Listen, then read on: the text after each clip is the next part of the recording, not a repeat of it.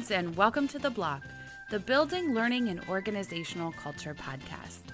I'm your host, Heidi Kirby, and on today's episode, I talked to my friend, Dr. Nicole Papiano-Laguerra, about how being an English major has shaped our L&D career, and also about working and learning with others. There's plenty of good stuff in here, and you're not going to want to miss it. Hey, Nicole, how's it going? Hi, Heidi. It's so nice to see you. It's going good. It's going good. How's it going over there? It's going. Just, fast, right? Trying to survive the last bit of winter. But, yeah. I feel that in my very Northeast bones as I sit here in a coat. So let's jump right in. Why don't you tell me a little bit about you, how you kind of got into the world of L&D, what you're doing now, and anything fun you want to share. Sure. So if you're listening and you don't know me, which is very possible, my name is Nicole Papiano-Laguerra. I am the founder of Your Instructional Designer, which is a learning and people development agency, and we're focused on serving startup and growing organizations with digital social learning solutions. And I would only say that to everybody here because you're in the L&D field. I would pitch that very differently if I were not, because it probably would make sense to nobody. So we are a small agency, and that's definitely not where my career started. I started my professional life in academia. I thought I wanted to be an English professor when I grew up, and I went and pursued my PhD in English and, did actually adjunct for a while. I worked in writing centers for many years, and while they gave me a really strong foundation, I was almost 30. I wanted financial independence. I wanted something a little more kind of while I waited to find what I thought was going to be my tenure track position. And so I did what I said I would never do, and I looked into corporate training.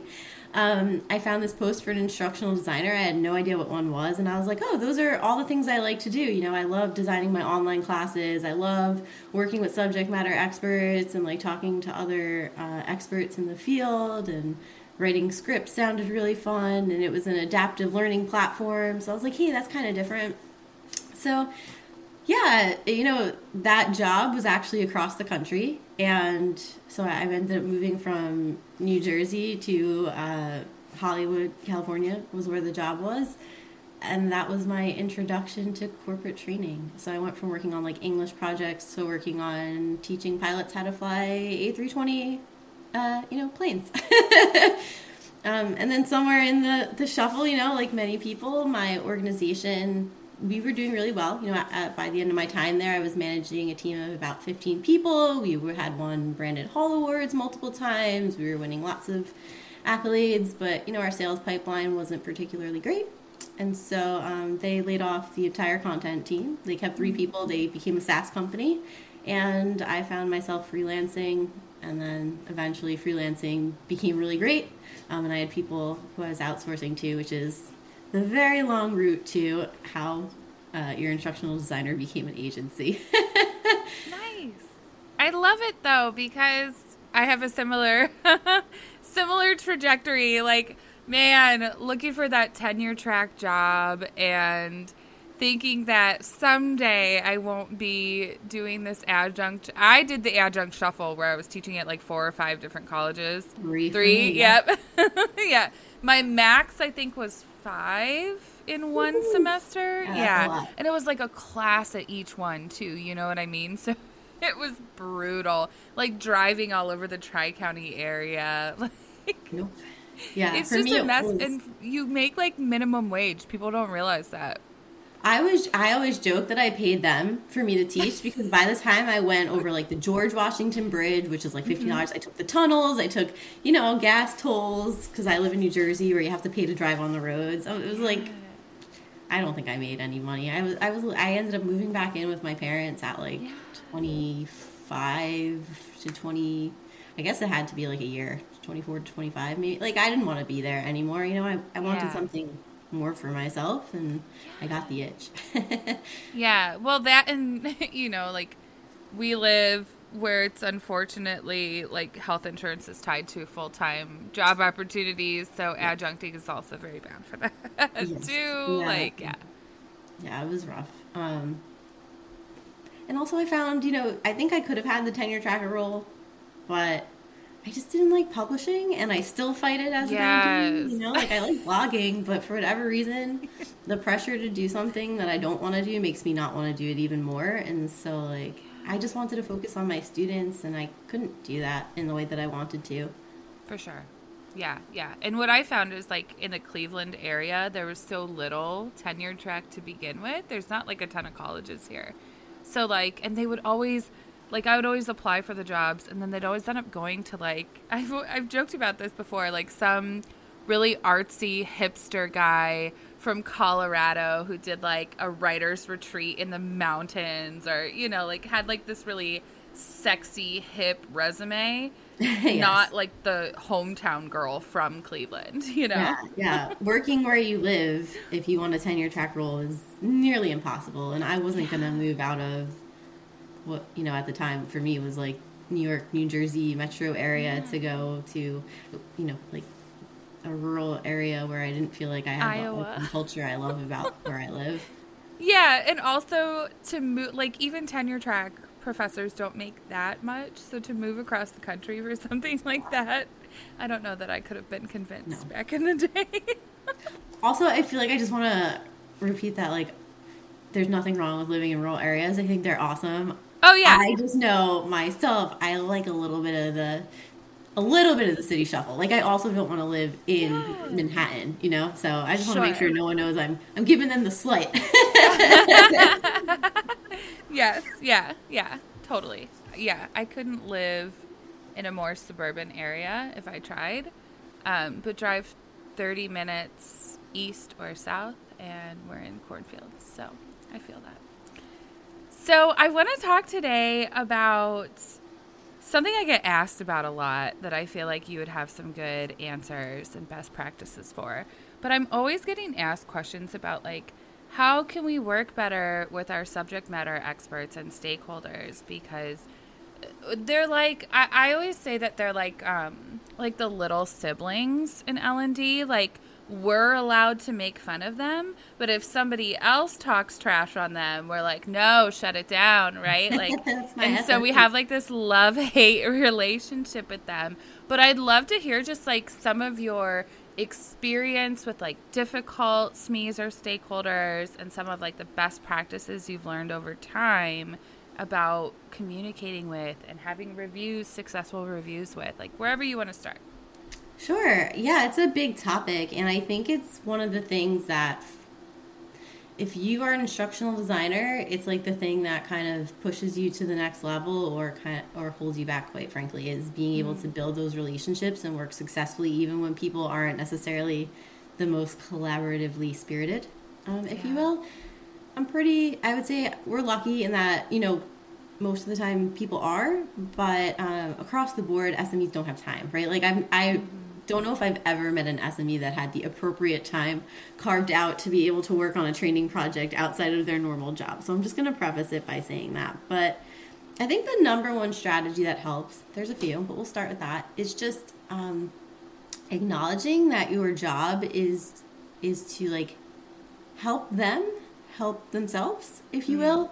And so if you come to it with a place of genuinely wanting to help them and genuinely wanting to like meet the goal that you're both there to meet, things go much more smoothly. And part of that, I mean, it looks like active listening, right? Like really hearing what they have to say. It looks like communicating about communication. So how do you like to talk? Do you prefer that I send you a draft with questions in the comments, or do you prefer that I give you a phone call once a week? Do you prefer I email you every time there's something small, or do you want me to hold it for Tuesday at 6 p.m.? Some of the miscommunication I think that happens between IDs and SMEs comes from just the ID maybe likes to email things because they're more of a independent worker, and the SME is used to being a frontline worker who's like on the phone or whatever, some things like that. Just a difference of communication. And sometimes it becomes from assumptions. So I would say the other piece of the puzzle is like, don't assume the worst of people, even if they're not like getting reviews back to you and things like that. Recognize that it's almost never personal, and it's usually because they're being called away, or they're being told this is a priority, but also something else is a priority, and so they're kind of in a between a rock and a hard place. Recognize that even when they are, I hate to use the word aggressive, but you do every once in a while get someone who gets like flustered or very passionate or heated about, their perspective. Like, just recognize that it's a lot of pressure on them too, and they want to produce something great. And then try to, de-escalate, I would say, is a piece of that puzzle, and just try to hear their perspective and pick up what's important. I think the flip side of that is we are kind of in our field natural helpers.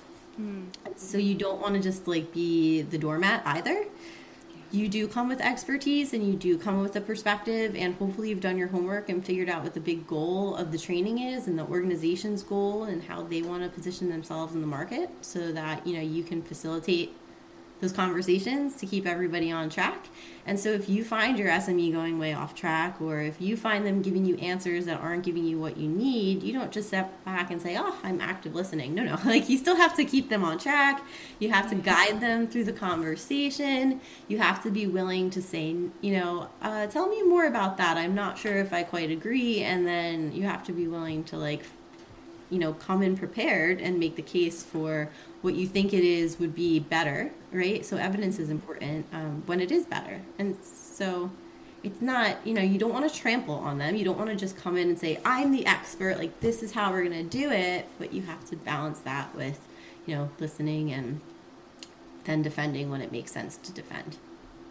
It's funny because we spent the whole first few minutes talking about like our experience as English professors, and I think that some of these skills come from that, right? Like, I remember when I first started teaching being horribly personally offended that my students would make comments about like not wanting to be in class, or wanting to get out early, or wanting to skip class or have class canceled, right? And I took it so very personally at first, and I had to really like sit down and say, like, Heidi, remember when you were in college, like even your favorite professors, you would have been overjoyed at 2 extra hours asleep in your dorm room, And I think it's the same thing, like, don't take it personally. And also like the, like assuming good intentions as well, right? Like, and realizing that people have stuff going on that has nothing to do with you.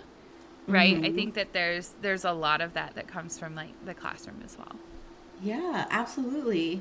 And the other thing, when you start those first days with your students, making them willing to work with you is like a trust building exercise, right? And it's the same thing with your SME. Like, they're coming in blind. They don't know you. In my case, I'm an external vendor, so there's probably there's either excitement that I'm there, or there is already like a little bit of an anger and a resentment that the people who are telling you things internally are not being listened to, and now you're hiring this expert to probably tell you what your team's already telling you.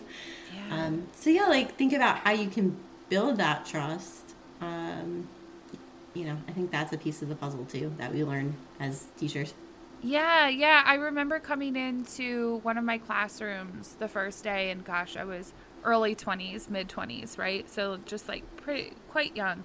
And it was like a school in like Cleveland proper. So there was a lot of non-traditional students. It wasn't like a university or like a 4-year college. It was very much like community college in the city. So there was, more than half the class was older than me. Yeah. And I had to come in that first day and say like, hey, listen, I understand that when it comes to life, everyone here probably knows more than me. But like when it comes to writing and English, like that's my area, and that's where I'm here to help you get better. Like, I'm not here to teach you about life.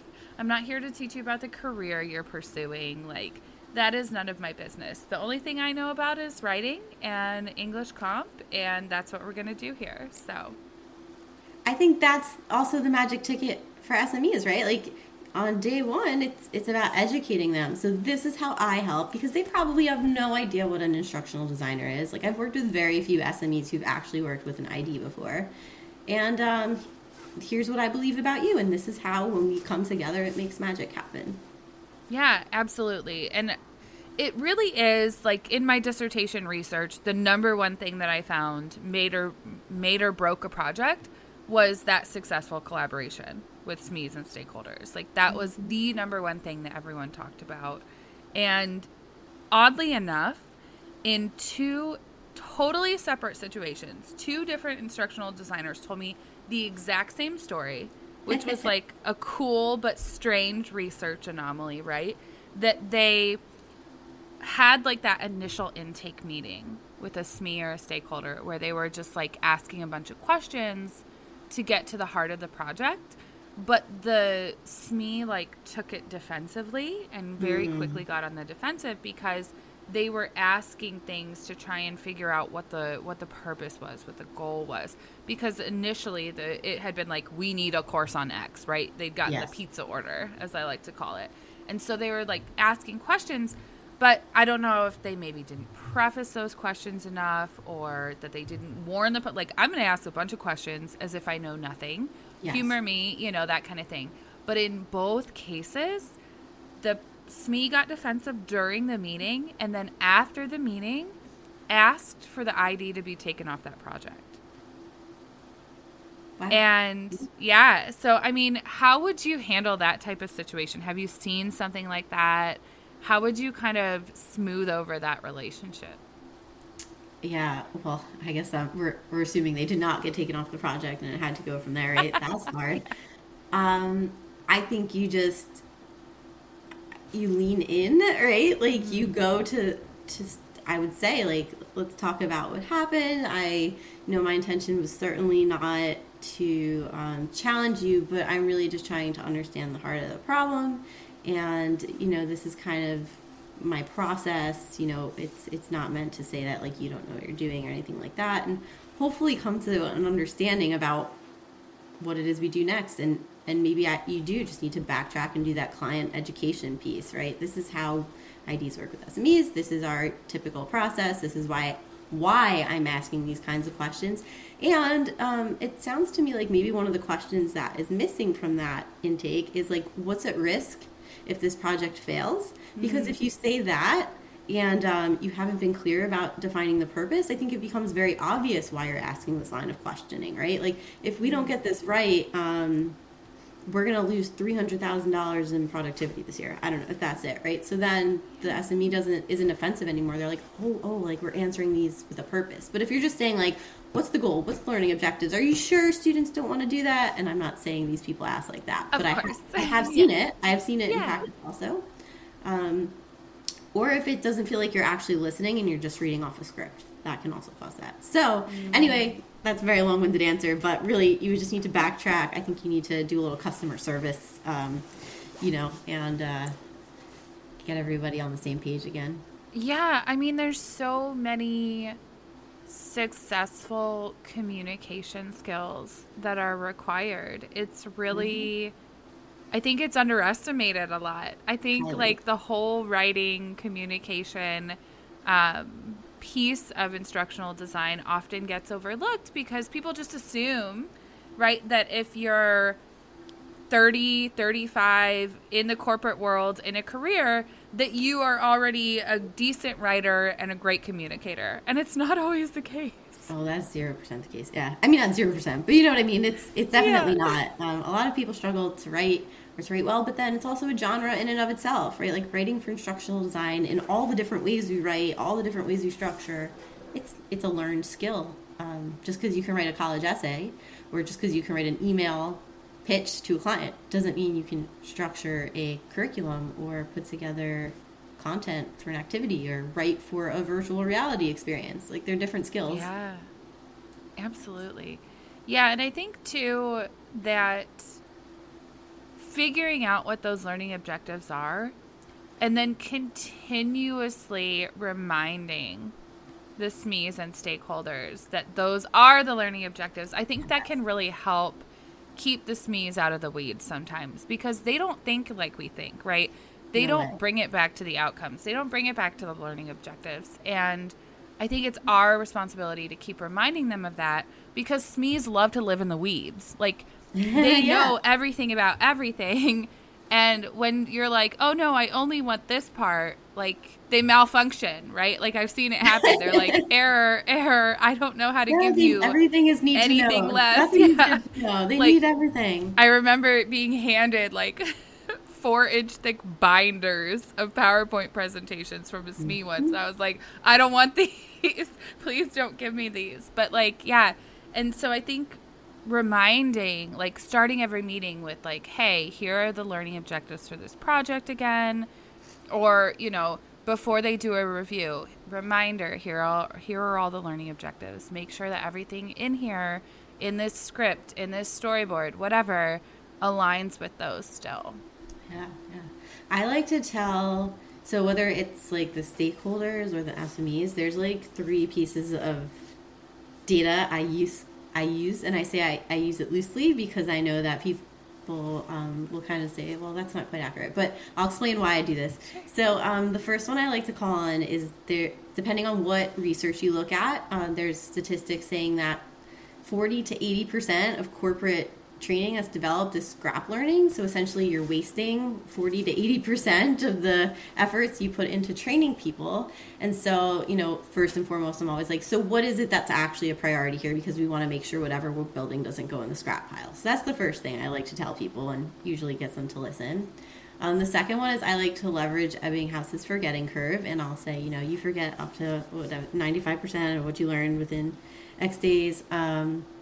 And I know that that's different depending on the context in which you apply it, and that's kind of what I explain, right? So we're here to design it to make sure the really important stuff doesn't get forgotten. I mean, think about any training experience you've ever been through. Odds are you don't remember verbatim what the trainer said, but you probably have pulled out 3 or 4 nuggets that you apply to your daily work. And then the last one isn't really a statistic as much as I just say, like, if you highlight the whole page, nothing is highlighted.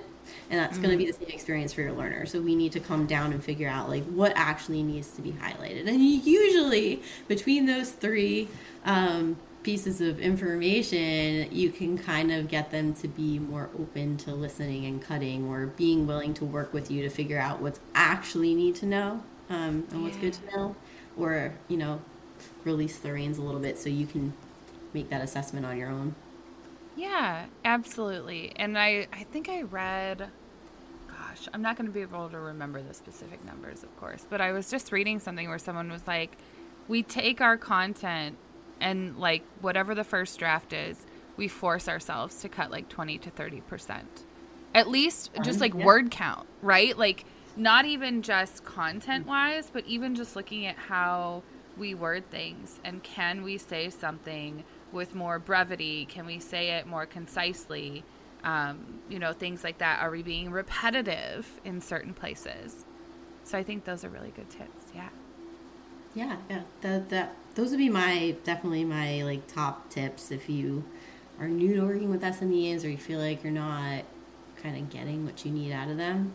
Yeah. And then the last thing I guess I would say for those difficult SMEs is like tangible work. So conversations are really important. You know, I think journalists or people with journalism backgrounds make great IDs for that reason because they can kind of pull the information out. But I do think there's like a dearth of like hands-on experience. Like, okay, let's take the Post-its and map out the process on the wall. Or I actually almost never meet my people face to face. So let's use Miro today. Sure. Miro, yeah. And let's chart it out. Or, you know, let's do something that's like a physical activity. Or let me observe you in action. You know, throw on your webcam. Let me see what you're doing here. And so you know, sometimes if they can't articulate what it is they want to say, maybe they're not good communicators, right? Then don't be afraid to like ask for what you need. That's a really important piece of the puzzle. Ask for that data. Ask for that information. Yes. Oh, that's such a good point that maybe they're not great communicators, because especially I find, right, like this is pretty stereotypical, but I find that a lot of the people who are working like in super technical fields, like a lot of the SMEs that I worked with in NASA and in tech, are that very like stereotypical, if they're like a developer or a scientist or something, that they tend towards antisocial. But that is what allows them to become a SME, right? Because they can get into that deep work zone and they do their thing and they come to work and they get into deep work and they just do. And they're not used to having to explain that process to others. No, they probably can't even remember what it's like to be someone who doesn't know these 5 steps. I mean, think about us. Like, sometimes I have to remember with like my new hires, I'm like, oh yeah, like that took me probably 2 years to get, and because nobody explained it to me, like I need to explain it to them and I need to break it down. Yeah, it's hard to zoom yourself out to a beginner. But I think that that's where our expertise as instructional designers and not in the actual subject matter is helpful. And I hear a lot of people say like, well, don't I need to know the subject matter to be able to design and develop? And I'm always like, no, of course not. Like, you know, that's what the SME is for. And it actually helps if you don't know a ton about it, because then you're able to ask those questions that a beginner would ask. And you're able to say like, would I really need to know this? And you're able to get the subject matter expert to kind of look at things a little bit differently. I would agree. I think it can be a huge advantage actually not understanding it. And so in those cases, I think your first order of business is like just learn their language, you know? Yeah. So spend some time maybe like looking at industry websites, like associations. You know, if you were going to get an L&D, maybe spend some time on the ATD website or something like that. But like the content, yeah, like that's a process of checks and balances, right? You're figuring out the mental models and they're telling you whether it's accurate or not. Yeah, absolutely. So I want to talk a little bit about not just working with others, but also learning with others. Yeah, so you've been doing a lot on social learning this year. Tell me a little bit about that and how you got into that, because I know that you were talking about other stuff last year. It was. And didn't you say you're like a skeptic of social learning at one point too? Oh, no, that is my Rocio. I call her my Rocio. Oh, yes. Yes, okay. Rocio, our project manager. Well, I'll take us through the whole story. And because I think it'll make more sense. So yes, I was doing other things. So last year was the first year I officially owned the agency title. And, you know, brought on staff and things like that. And so we were kind of doing it all. We were doing e-learning, blended learning. We were doing video. We were doing virtual instructor-led training. We were doing mobile develop, like just everything under the sun. I really sold needs analysis because I do believe strongly that it's just not done as well as it should be a lot of the time, or that people just don't feel as confident in their needs analysis skills, or maybe some of the stuff we talked about before, you know, like getting the buy-in, all of that. So I had focused a lot of my energy and attention there. And I just can't, you know, I wasn't happy. I gotta be honest. Like, I also had my first kid, and so we couldn't find a babysitter last year. So here I am, new mom, like trying to figure that out. I'm juggling, you know, having my kid with me, trying to breastfeed, quite honestly, like all of the things. And I'm trying to then talk to all of these different clients and create all of these different processes for every single different kind of like learning experience under the sun. And I'm getting sucked into a lot of time because I'm doing these really thorough needs analysis, and we're actually doing one right now, so they're still happening. And it was just too much, and I wasn't happy. I was very burnt out. And I just didn't feel like I could scale the business. Like everything was bespoke and custom, and yeah, we had a process for, you know, intake or whatever, but then everything became like, well, who can I hire to do this? This is like a different skill set than these 4 people that we work with all the time, and this is this.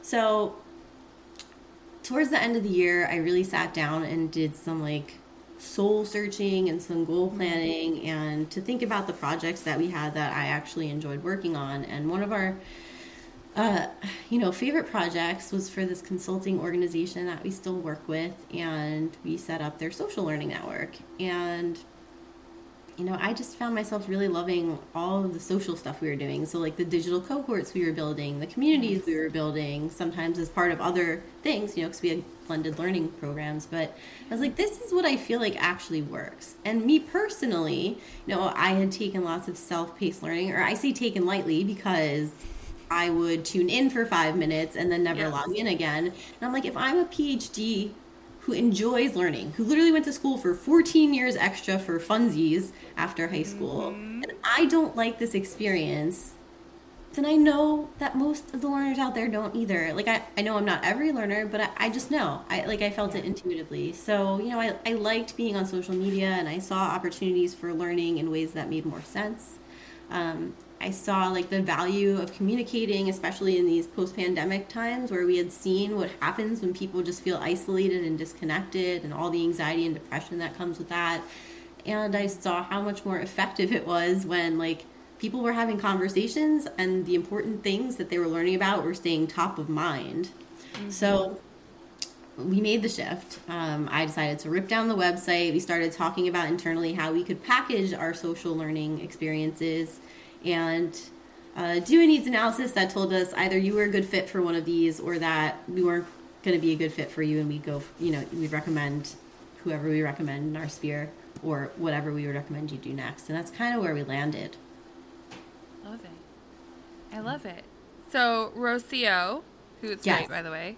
This is great, yes. So Rocio was our intern, and she told me at the same time that I had come to the conclusion that I really needed a project manager, that she didn't want to do learning design, that she was pursuing an MBA, and she wanted to manage learning projects. And I was like, that's great.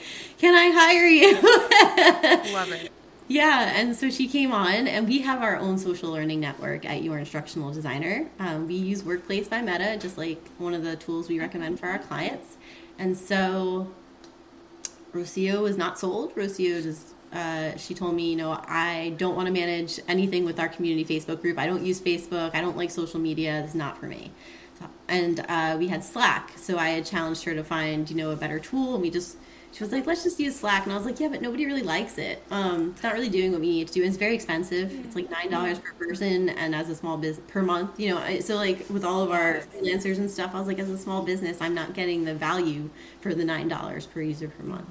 So anyway, lo and behold, I put Rocio in it, and she's like, I love Workplace now. So much so that she was willing to write a blog post about going from being a skeptic to an evangelist, I would say. She found a lot of value in, kind of how we structure these collaborative work learning spaces. Yeah. So what have you learned from, kind of starting this and taking it on about social learning that surprised you? I think it surprised me how many people don't use it. That's definitely one of the big ones. Like how many people think that now that we're remote, somehow opportunities to learn together no longer exist or can only exist in like a Zoom meeting. So that was one of the big ones. It's actually this is still a challenge for me. It's very difficult for me to communicate to clients what I'm pitching them, because a lot of people are still coming along to like self-paced e-learning. So, finding the right language for me, so being an SME, right, it's hard for me to sometimes communicate that. So that has been kind of surprising, just finding how difficult it has been for me to make this complex thing simple.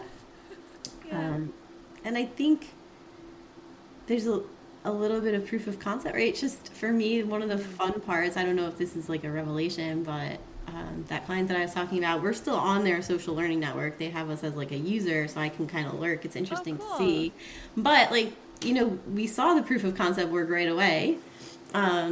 And I still see things come up, like they did like a 12 weeks of competencies campaign, and they're doing lunch and learns that they're like live streaming, and they're tagging things, and they're doing polls, and they're doing silly like team connecting activities, like, what's your favorite book? So they've taken the tools we've given them, and they really have used that. And so we've continued to partner with them, and it's just been really fun. Yeah, I think one of the big things that I've seen just with companies that I've worked at that have tried to do social learning that they miss is like they don't build in the time for people to be social.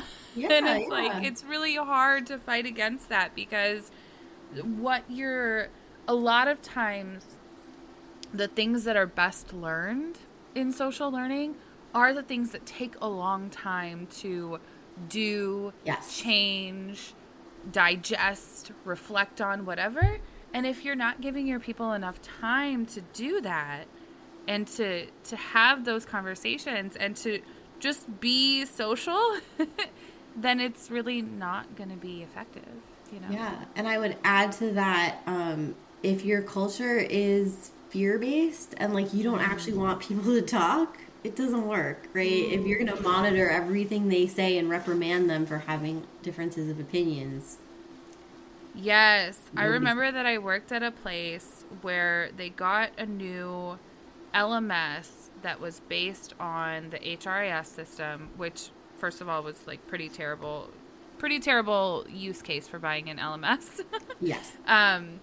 And the LMS was designed to be very social. It like had some very like Facebook like features where you could like a course or recommend it to a friend or tag someone in the comments that you thought should take the course. And I remember the first thing they asked was like, can we get this functionality turned off? And we were like, why? Yeah. And there was also like user generated content, right? So right. Anybody at the org could upload something that they thought was helpful, or like, you know, and it's all monitored, really. But like they were like, can we turn that off? And we're like, why would you want to turn that off? And they were afraid that like that system then. Right, exactly. Like you're buy one that doesn't do that. Yes, like pay less money for something that doesn't have it. But they were afraid that people would upload inappropriate videos. Then why are you hiring them? Right. And also like I just can't, like, who is taking time out of their day when they were worried about like the like more blue collar, the people who were working in the warehouses and the people that were working in the, you know, assembly lines and stuff. And I'm like, who of these people, who are probably a little underpaid as it is, want to just like are thinking, for funsies today, I'm going to upload an inappropriate video to my work thing. And honestly, here's my other piece of this. If they do, what is the big deal? You take it down, you have a conversation with that person, maybe you ban their access if you need to, but why does the whole company and your entire learning culture need to hinge on the what if of one person potentially acting out of turn? And so I couldn't agree more. And the one person potentially, like not even that you know. Yeah. And this if you know hasn't that happened before, misbehave, then why have you hired them? Like, why haven't you done some kind of performance improvement plan? Like, why? I don't know. If they're misbehaving in that way online where everybody in the organization can see it, odds are they're doing it with your other staff or your clients. So, like, there's a whole other layer of conversations there. And as an external provider, I'm happy to have them, but I know it can be a little challenging if you're internal and there's politics involved. For sure. Yeah, because it was very much like, well, but you guys work in corporate. You don't understand what the culture is like and what it's like out in the field, you know? And it's like, yes, but we understand human beings, and people aren't going to work looking to upload inappropriate videos and get fired from their job. Like, it's just not, that's not a normal thing. It's also like a learning management system. Odds are, again, these are assumptions, right? But like, odds are your team is too busy. Like, if let's say factory workers, they're too busy to post nonsense on your company page. They're going to post it on Facebook where they talk bad about you, maybe. Right. Like, or in their group text. Yeah. Right. So, like, when we're actually doing social learning, one of the things I highly advocate and I ask about during kickoff meetings is who are your change champions and who are your internal influencers, because you're going to need those people to push the change. You're going to need those people to develop content. You're going to need those people to moderate. That's not going to be everyone. I can tell you right now, like, everybody's not going to want to participate in that way. And it's definitely going to be the same if you have, you know, more of a blue collar or frontline worker population. You're going to have maybe a handful who are going to be excited about the idea of content creation, and you can work with them and train them and make sure they're ready to somewhat play with your brand voice. Yeah, and if they are willing to do that, they're usually looking for like a way up, right? They're usually looking to work their way up. And what better person to have on your leadership team than somebody who's actually done the job, like and cares, right? Cares about the work so much they want to contribute. Right, right, yeah. Well, and the other thing too is that like the change champions are never who the executives think they are. Like executives think of like directors and VPs, and it's like, and I encountered this in my own work, like throughout the years. Like I would always identify, it's like, no, there's usually like one person in each department who's like been there for forever, a little bit like grizzled, like the grizzled veteran, right? Like who is like a little rough around the edges, but super helpful and just like a teddy bear underneath. That's just like excited to change. So excited. Yes. And like they're the ones that everybody, like when everybody has a problem or a process question, they go ask that person. And like that's the person that you need to get on board, because if they're on board, when the people go ask them like, oh, did you hear about this new thing? Did you see this new thing? They're going to be like, oh yeah, like let's do it. Like, I'm on board, whatever. But you have to find those people, and those people are not in like the upper echelons of the company, very rarely. And it's always good to get some of those people as change champions, because like good change has to come from the top down as well. Yeah, you need buy-in. But like don't forget about the people doing the work who are your biggest allies. Yeah. So I think about it that way too. They definitely don't have to be in leadership. And I think the only differentiator like I try to make, because I think clients don't always get this piece of the puzzle either, is like your change champions are the people who want the change. Like they're going to usher things in, whereas your internal influencers may need some bribing, just like if you're on social media and you have to convince an influencer to market your brand. But they're the people who have all the charisma and people want to work with and want to learn from and like are inspired by it. And you need those people. You just need them. Yeah, and a really good way to like get those people on board that's like a win-win is pilots. Yes, yeah. And what cool, right, recognition. I don't know if that gets talked about enough, but that's a big piece of social learning too. And not just like recognizing people when they're doing something that's wrong, but like recognizing and celebrating when people are doing good things and exciting things and are change leaders in your organization. Yeah, or just celebrating what they're learning. Even. That too. Yeah. Right? Like, what a better way to build a learning culture than to be like, hey, this group of people who work here is learning this thing, and it's awesome. They went through the pilot, and they are now experts in X. Go talk to them. Yeah. Yeah, or, yeah, they piloted our new certification, and now they're all the first ones certified under X program, right? Like, yeah, absolutely. That's awesome. Okay, so I have one last question for you. Sure. If you had to recommend one resource, it can be anything, on social learning specifically, what would it be and why? Oh, that's a great question. Okay, I'm going to take it out of the box a little bit, but let's do it. I really like a book, Contagious by Jonah Berger, and it's a book about how things go viral, and not just like, internet campaign viral, but like it talks about Kit Kat and how they made money when they were like way down and stuff like that with a radio ad. I won't give too many spoilers away, so you can find out how that happened. But for me, that was really interesting because social learning does, creating digital social learning experiences or even face-to-face ones, it does require you to think a little bit like a marketer and a little bit like a game designer sometimes, that's how you get people to play, essentially. Yeah, so for me, just hearing some of the ways that teams have done that and how they've created, I always say, you're creating movements when you are doing good social learning, right? You're getting people to like want to be part of a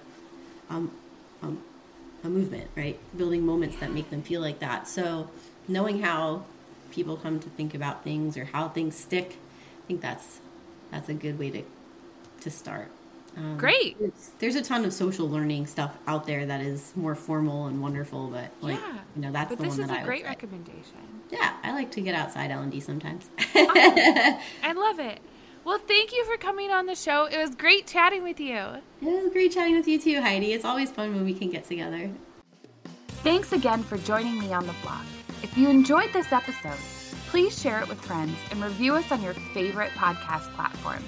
I hope you'll tune in again soon.